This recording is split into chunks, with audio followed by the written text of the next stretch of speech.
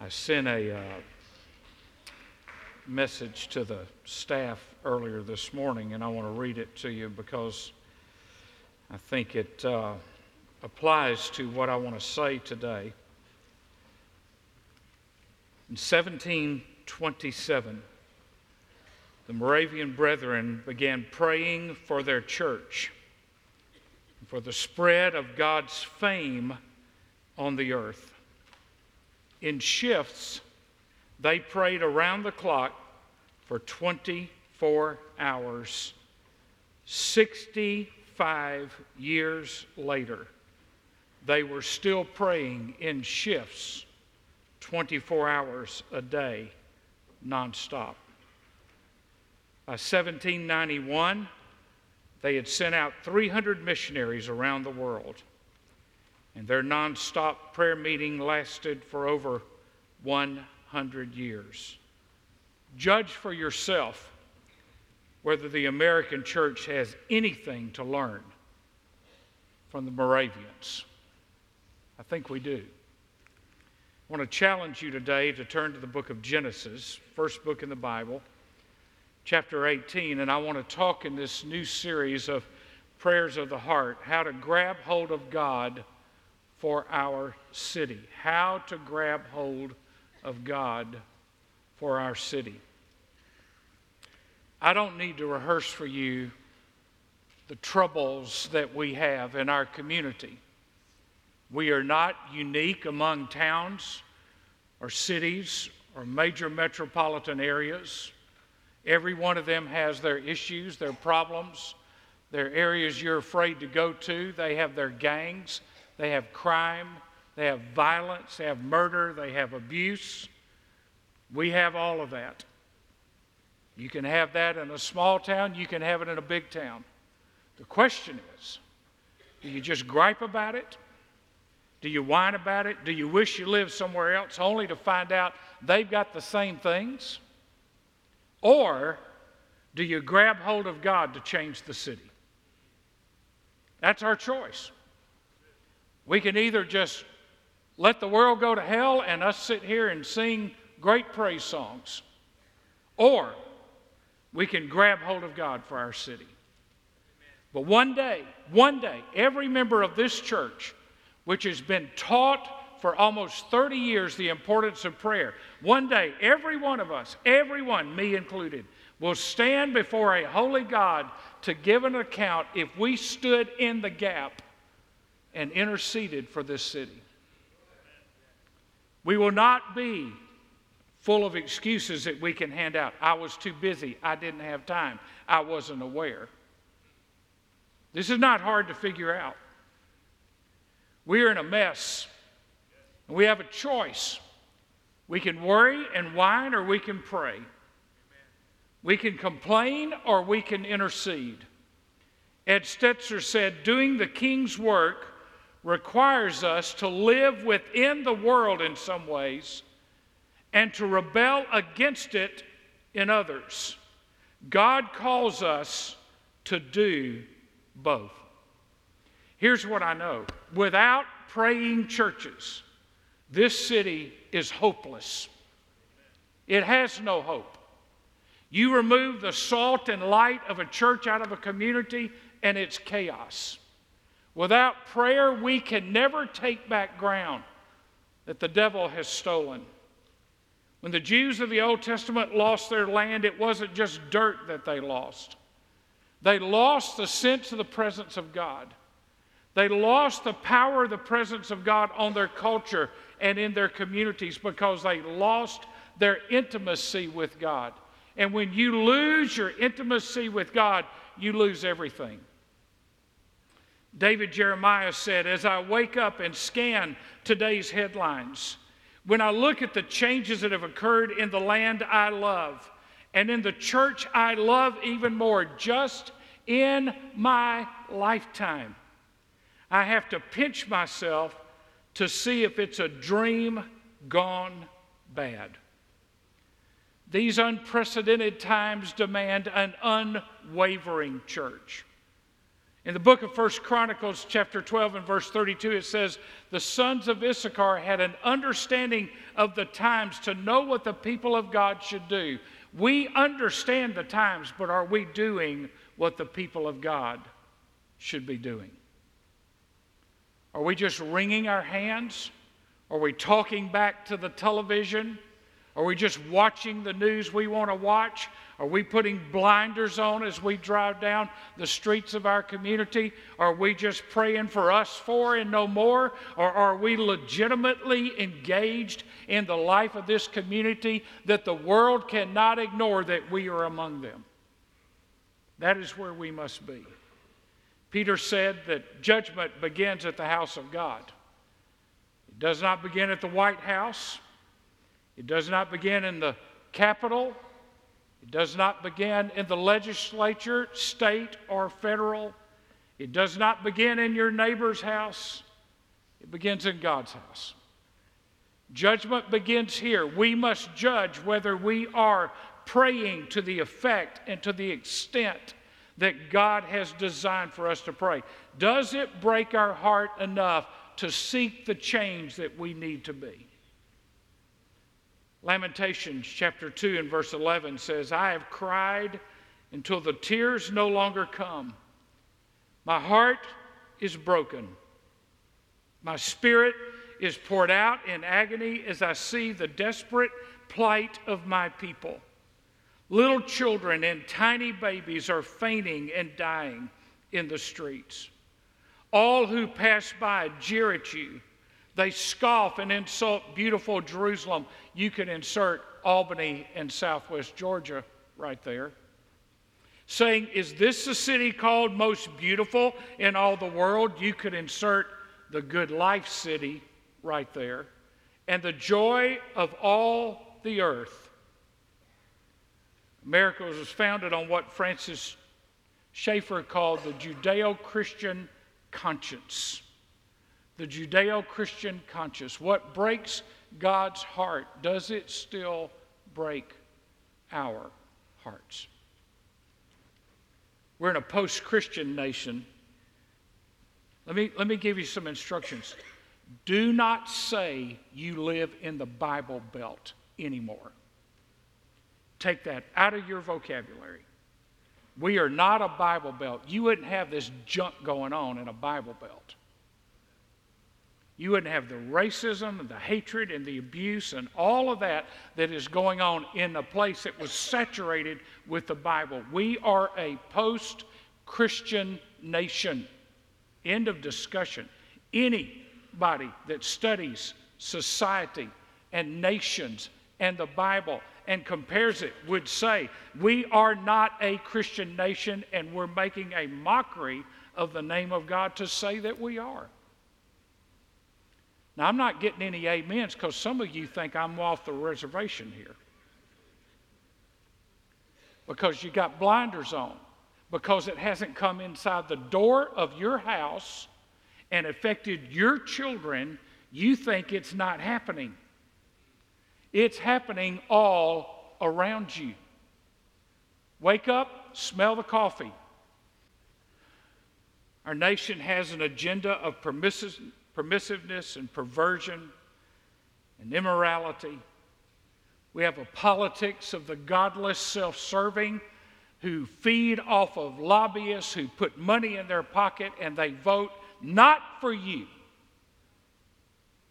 but for themselves and for their self-interest. And we have pulpits filled with cowards that are afraid to lose their jobs by speaking the truth, and so they cow down to power brokers inside their churches, and they refuse to speak the word of God because they want to be liked rather than approved by God. Christians are considered a threat. Political correctness is the agenda of the day. Exaltation of self dominates everything. Churches lack courage because they are prayerless and thus powerless. Russell Moore said, our call is to an engaged alienation, a Christianity that preserves the distinctiveness of our gospel while not retreating from our calling as neighbors and friend and citizens. So in Genesis 18, we find the first intercessory prayer in the Bible.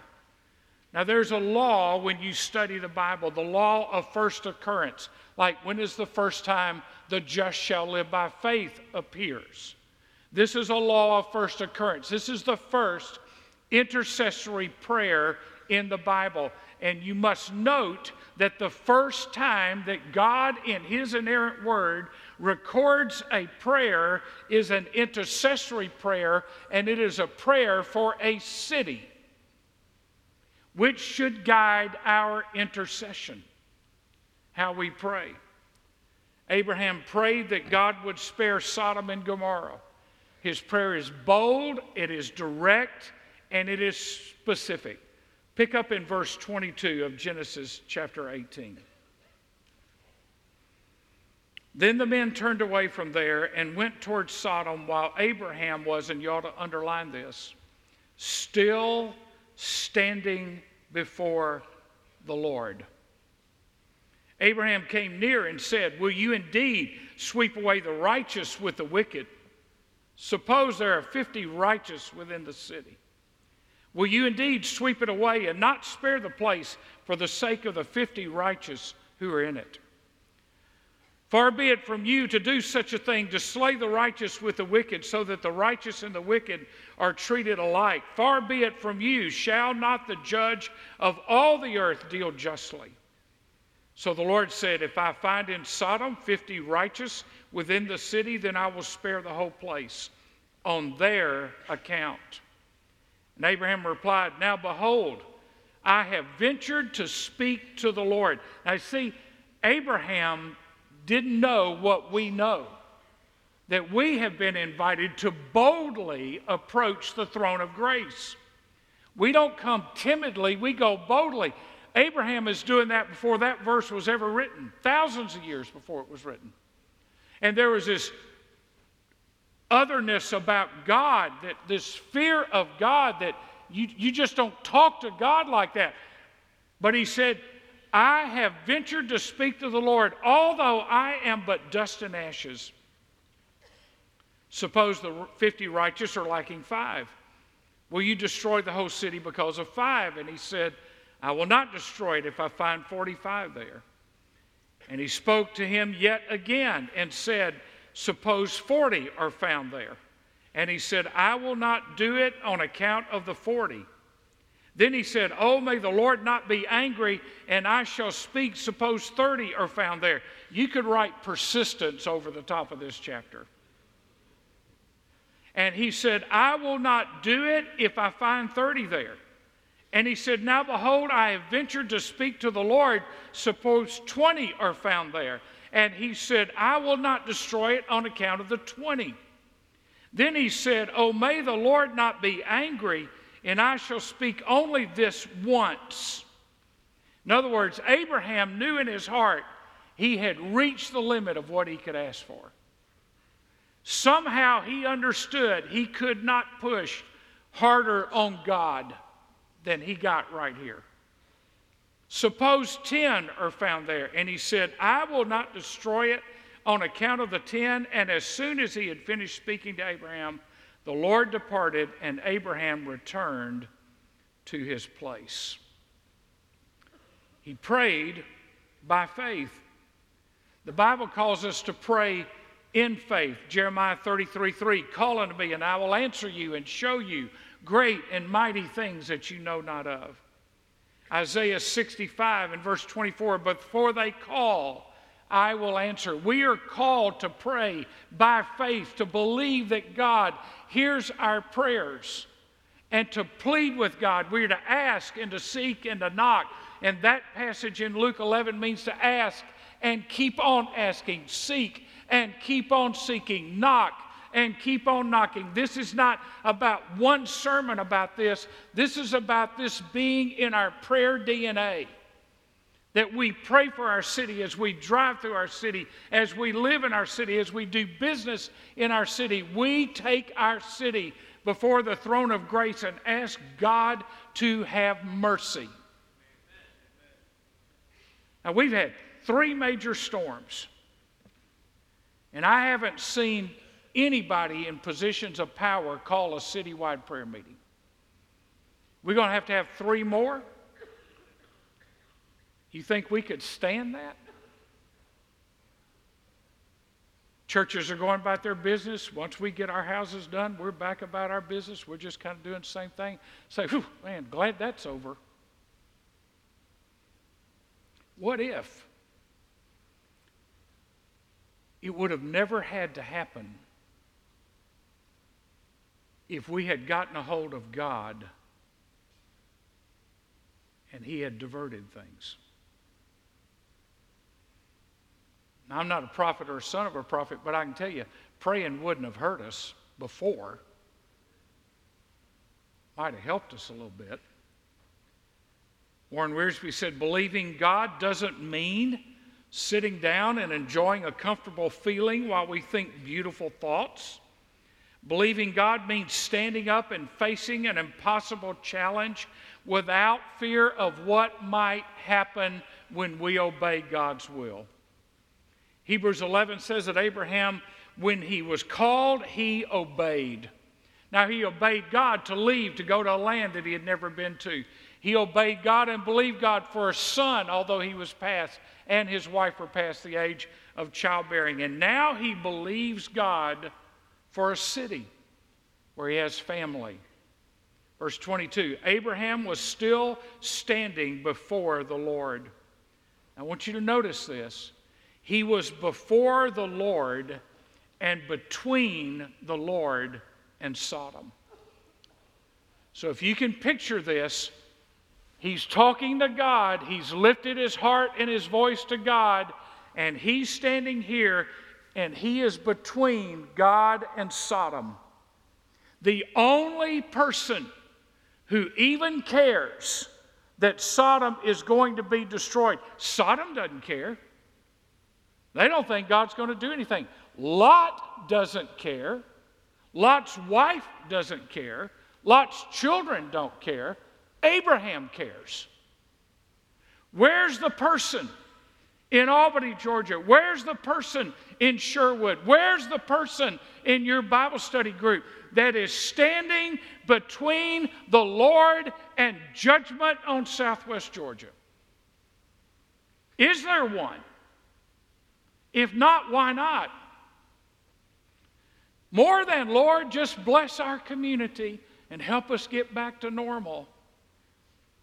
While churches are dying and people are fighting, and there's still people that won't talk to people, and people that won't forgive people, and the people that won't confess sin, and people that will never come to a church altar to pray because their pride stands in the way. Where is the person that stands between the Lord and Sodom? His burden wouldn't let him say, it's not my problem.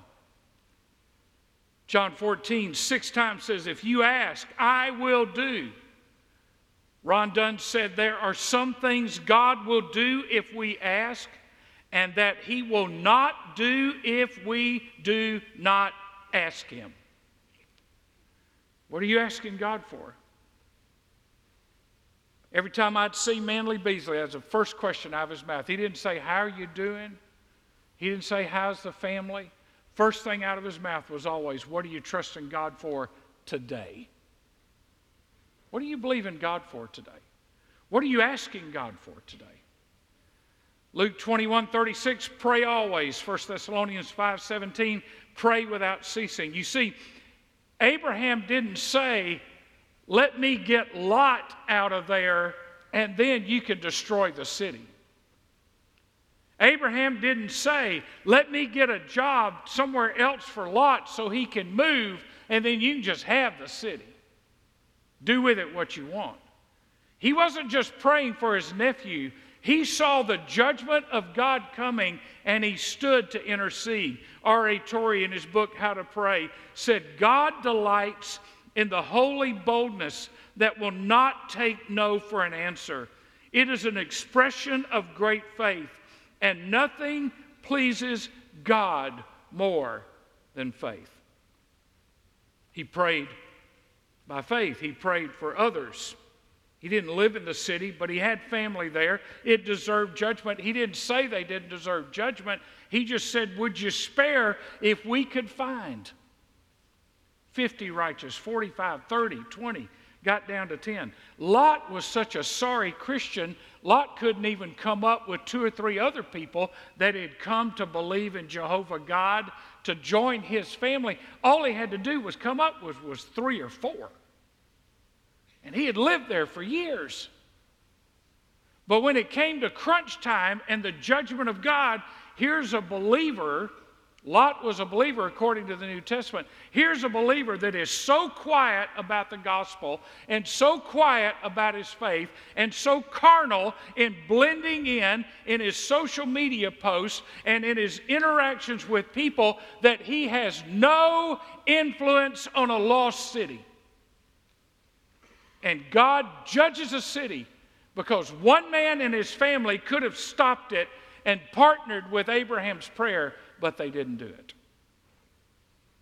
Listen, if we quit, if we grow weary, we're sunk. Do you believe that? 12 of you do. I'm wondering if I'm wasting my time today. Because I do not see in our midst tears for the lostness of this city. I don't hear it in our conversations. I don't see it on our Facebook posts and our Instagrams. I don't see the pain and the burden that believers ought to have if we care that every obituary is a person in heaven or hell. That every crime is a person that is headed to hell apart from the intervention of God. A prayerless church, in effect, says we don't care if things change or not. He prayed persistently. He just kept asking God. Prayer is faith exercised, and prayer is faith strengthened. This intercessory prayer is persistent. It is patient. It is pleading. It is bold. It is daring. He boldly approached God. Do we do that? Do we do that for our city or just for the kids that sleep in our homes? Hey, you better do it for the city because the kids sleeping in other people's homes are going to take your kids on a road to a pig pen. You better be doing it with other people's homes. You better be doing it in other people's homes because there are people spending millions of dollars in this town to get your kids to drink and to do dope and to buy dope and to sell dope and to have sex outside of marriage. They are marketing it to the hilt. While we say, Lord, thank you for the cornbread and the baked potatoes and the fried chicken. Amen. That's our prayer life. You better be praying because there are vultures in every neighborhood. And there are people out to destroy your kids and steal their hearts. Say, well, I don't have any kids in the home. Now, you've got a bigger problem than I've got time to deal with. You got a way bigger problem. Some of you don't have any kids. You should be going and volunteering in schools to read and just be salt and light. You should be serving in some areas in this community just to be salt and light. Just let them see a little of something of what Jesus looks like. Not trying to win them to Sherwood Baptist Church, trying to let them know that Jesus loves them. You see, we won't see awakening until we see revival. And we won't see revival until we do what God says.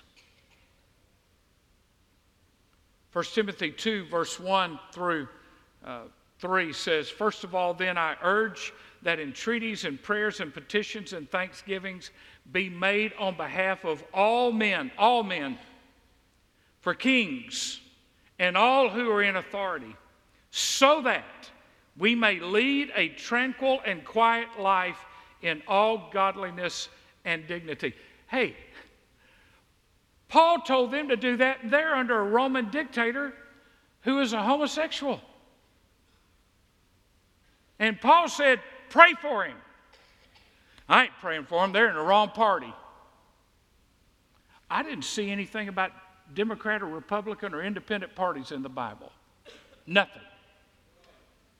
It says, pray for those in authority. Why? Because God can get into rooms you can't get into. Pray for those in authority. Well, I don't like what the president's doing, and I don't like what Nancy Pelosi's doing, and I don't like what this person's doing, and I don't like what that person's doing. Why don't you shut up and pray? Because all you're doing is griping, and it's not changing anything. It just jacks up the squawk box. Just stop fussing and start fighting on your knees. Grab hold of God on behalf of this country, because if you don't, your children and your grandchildren are going to be raised in a nation that is godless and hopeless and under judgment. Oh man, the Jews cried when they got sent to Babylon. They didn't have to go to Babylon. They went to Babylon because they didn't do what God said. Hey, this town can go down the toilet. It's not just sewage being dumped into the Flint River. It's sewage being dumped into our streets. Spiritual sewage. And if this town goes down the tubes, look in your mirror.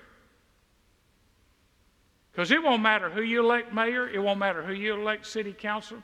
It won't matter who you elect for any position of office. What you and I have to do is the one thing we can do, and it's that pray for God to change hearts. God didn't call us to politic. He called us to pray. So let me give you a prayer list for cities and nations. Pray for secular leaders. Pray for secular leaders. Well, I don't like them. Then pray for them. I like them. Pray for them. I don't know who they are. Pray for them. You can get their names.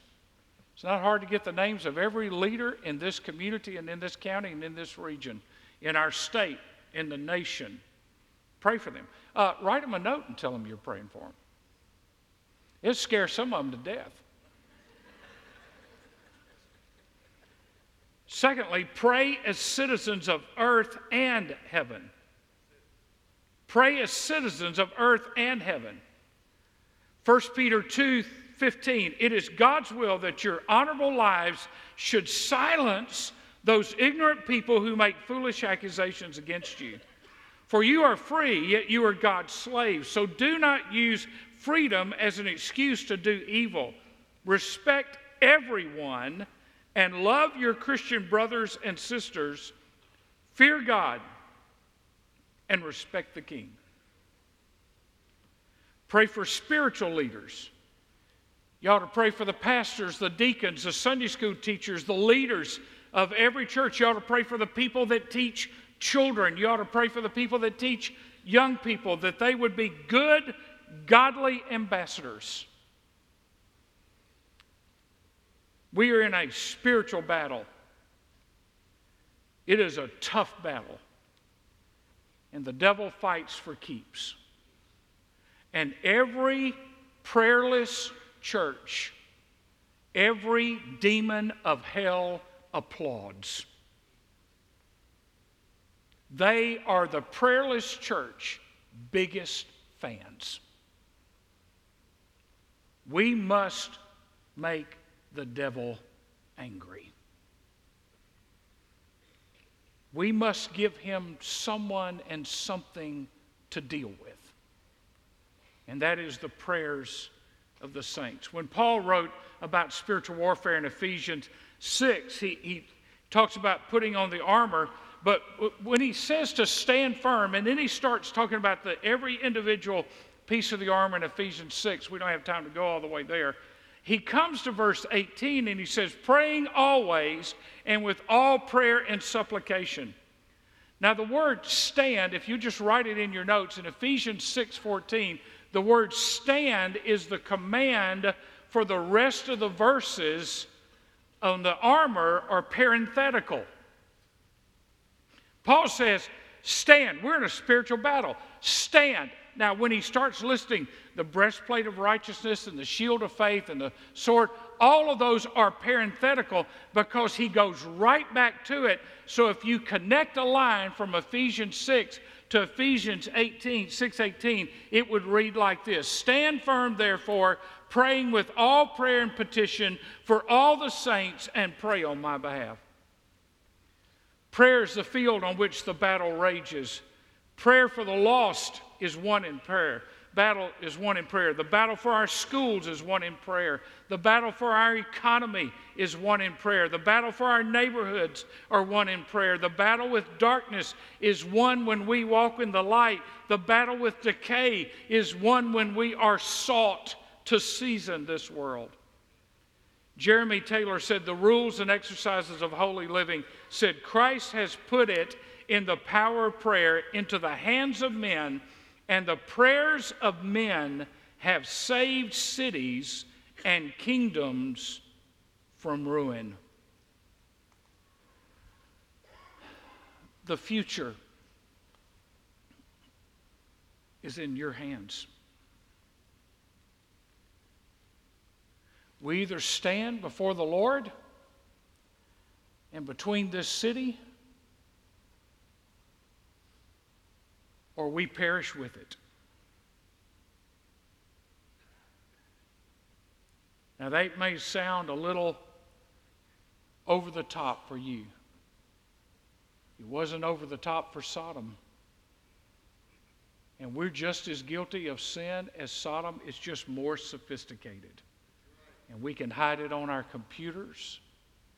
And we can hide it on our going through our phones. We can hide it in a lot of ways.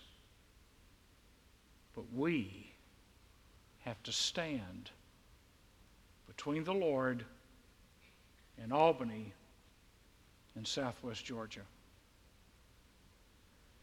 And if everybody joins us or nobody joins us, there needs to be a group of people known in heaven for their intercession, because we grabbed hold of a city that is no longer the good life city until God turned it into the God life city. That's where it starts. Does it burden you enough to get up from your seat and come to this altar?